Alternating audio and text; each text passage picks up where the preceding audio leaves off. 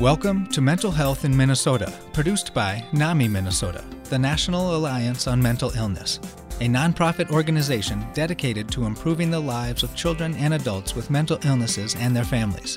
Visit NAMI Minnesota online at namimn.org. My name is Brian Jost. I'm a former NAMI Minnesota staff member. I live with bipolar disorder. Much of my experience at NAMI Minnesota was focused on personal recovery stories, sharing people's stories. And in this episode, I have a conversation with Lisa Nasef, who is a presenter in the NAMI In Our Own Voice program, through which she shares her personal recovery story of living with a mental illness.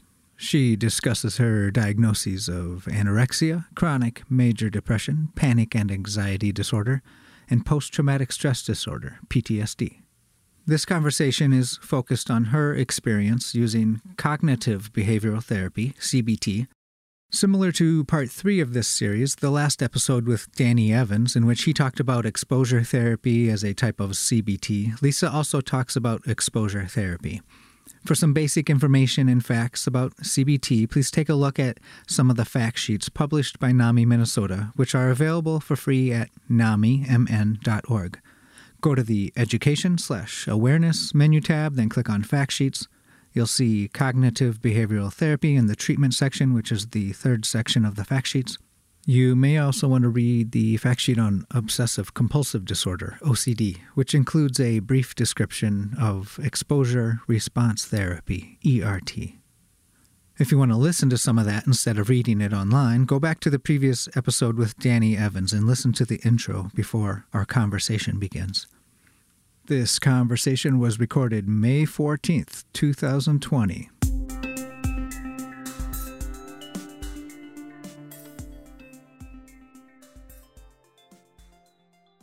Thanks so much, Lisa, for being with us today and recording this conversation. My pleasure. Let's get started by telling listeners a little bit about your connection with NAMI Minnesota and your involvement. Tell us more about that.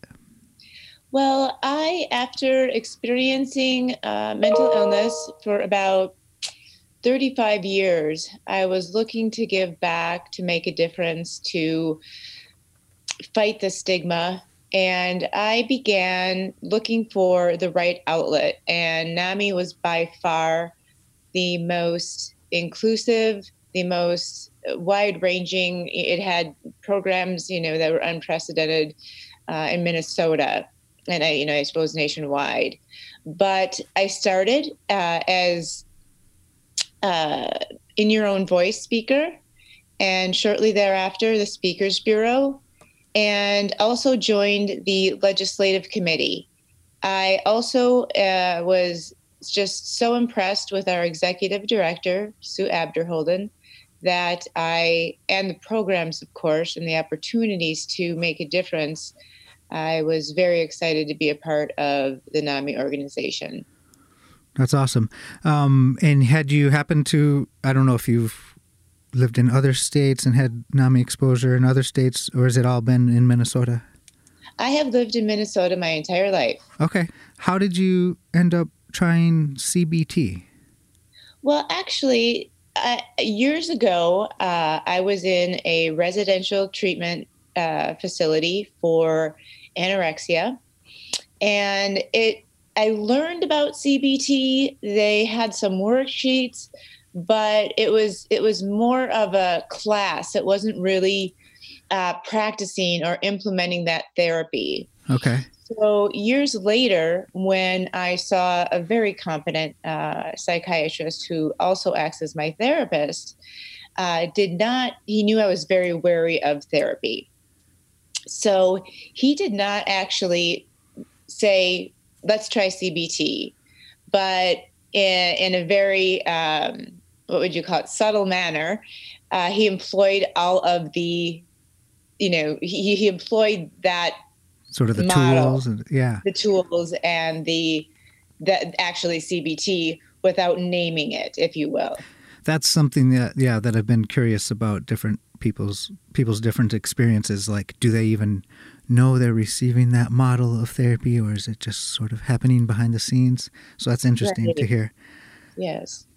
And was it focused on anorexia? Was it focused on other specific struggles that you want to share, or was it just kind of general? We started with my struggle with the disease of anorexia because at that time, that's all I could think. My mind 24/7 was about food, weight, shape, and I thought I was my disease. But as and it actually took years for me to, change my way of thinking and, identify situations, I wasn't even in touch with emotions or feelings. So, and again, having to change my thinking, as I said, but I also experienced chronic major depression and panic and anxiety disorder and PTSD, which again, the same steps in CBT help those situations as well. How would you, as a person receiving this therapy, how would you describe it to someone else? Well, I would describe it as almost imperative to changing the way you think about certain situations that are troubling, and especially within mental illness. It is for those who I was delusional in my thinking, and so I couldn't even reshape that inaccurate, negative way of thinking.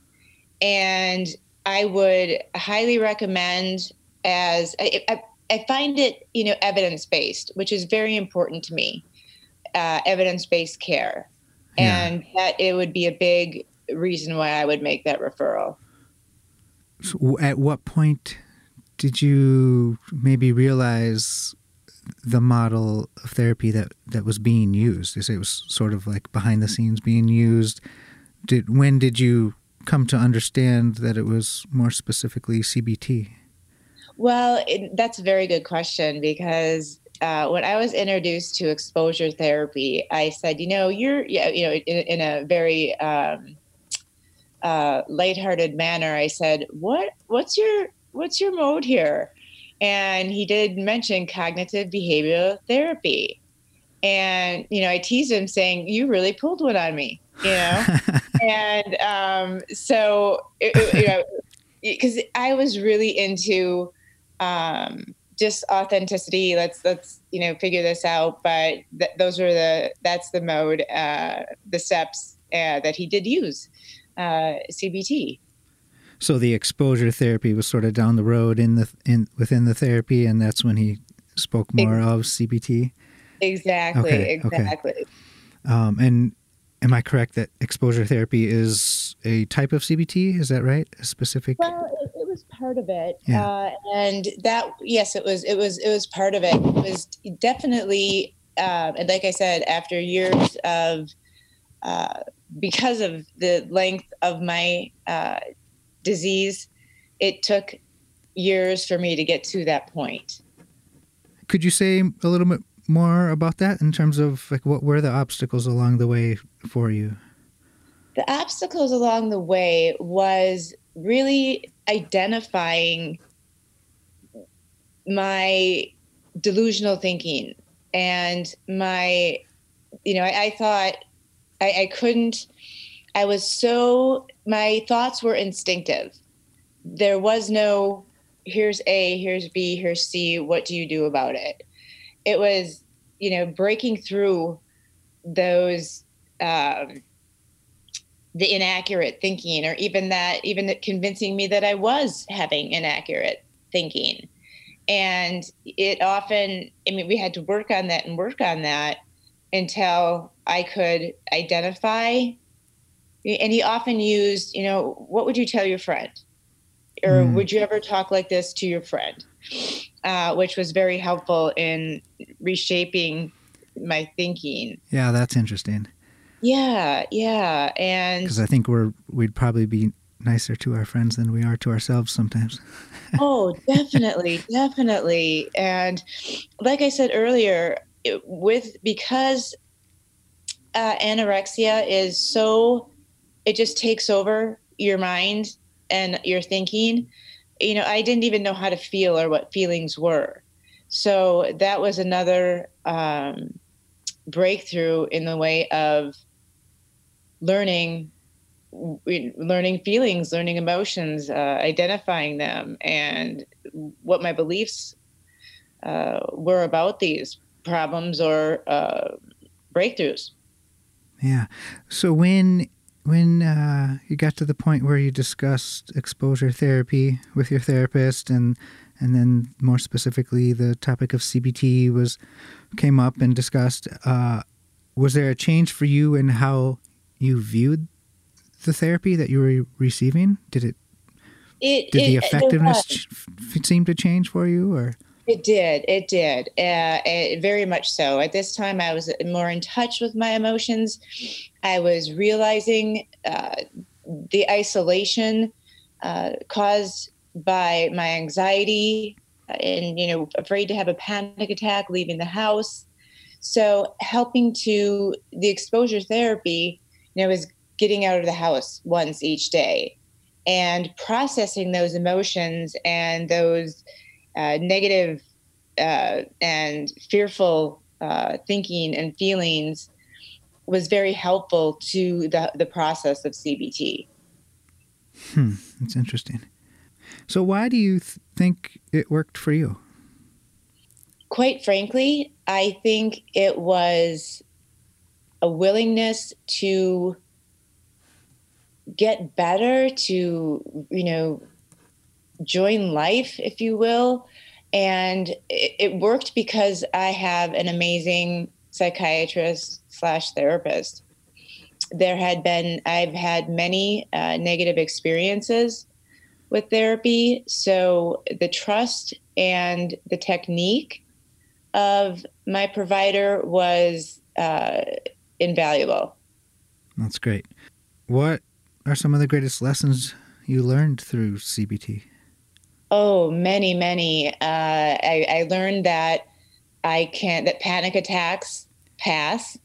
I learned how to think and breathe and realize the signs. The biggest accomplishment was changing my way of thinking about my eating disorder, about the scale and the mirror and counting calories, and just breaking through that cycle of thinking was enormous. As I mentioned, I thought that was my identity. So breaking through, like I said, that way of thinking was a major success and turning point. Let's talk a little bit about the COVID-19 pandemic. We're recording today is May 14th, 2020, and since this has all been taking place on a lot of people's minds in terms of mental health and how are people going to get the help they need and what are people doing to take care of themselves, and I'm wondering if you feel comfortable sharing, do you find yourself doing anything different the last couple of months to take care of yourself compared to before the pandemic? And are there coping skills that you're focusing on more than others that has been different than in the past? Yes, indeed. Well, I do continue to meet with my provider via video conference weekly. I find myself even continuing to use those cognitive behavioral therapy skills, as isolation is a trigger for many of my diagnoses. And I find myself, I got my depression became a little worse. Well, a little worse. It became more difficult, especially with the loss of lives. Suicide has increased. My heart breaks for others that are experiencing those feelings and emotions as I've been there. But what I had to really focus on is my routine, which I lost because Sure. I wasn't going anywhere. So I didn't really change. My days, blended together, and it was very difficult, as I mentioned, to have that routine, getting up in the morning, doing some tasks. It was very easy for me to lay on the couch. I shouldn't say it was easy. It was more difficult to get off the couch and find ways to utilize my time rather than become, again, more obsessed with food, weight, and shape, because it's kind of, like adding kindling to the fire when you're isolated. And I was just so sad about, so many lives lost and scared about the future, right, which caused a great deal of anxiety. And I'm sure most of the world is dealing with depression and anxiety and what's next. And so I turned my thinking to, what can I do to help? Yeah. What can I do to help? And so first I had to help myself. And now I am reaching out via social media and other avenues to connect with others. I think connecting with your support system is critical indeed. But my diagnoses definitely reared their head. And again, using those coping skills, such as routine and thinking, remembering what I've learned. But the most important piece, I think, is seeing my provider weekly. And I really, my heart breaks for those that don't have that resource. Yeah, and what is your impression of how the video conference sessions have gone compared to in person? Has that been challenging at all? It was challenging initially because you're just not, it's a very different, a very different experience, because you don't have the, should I say, body language, if you will. And just, it's a different connection meeting in person. So initially it was difficult, but now I'm comfortable with it. Good. Is there anything on your mind that you would like to share that we haven't talked about? Brian, I would just like to, I would like to provide hope, because, and again, both from the efficacy of CBT, and we're all in this together right now with this pandemic, and we have to band together and fight this together and remember that there is hope. And that would be my biggest message. That's an important one, definitely. Yeah. Well, thank you for your time and for sharing. We really appreciate it. Absolutely. For additional information and links related to this episode, please check the podcast show notes and visit NAMI Minnesota online at namimn.org. You've been listening to Mental Health in Minnesota, produced by NAMI Minnesota.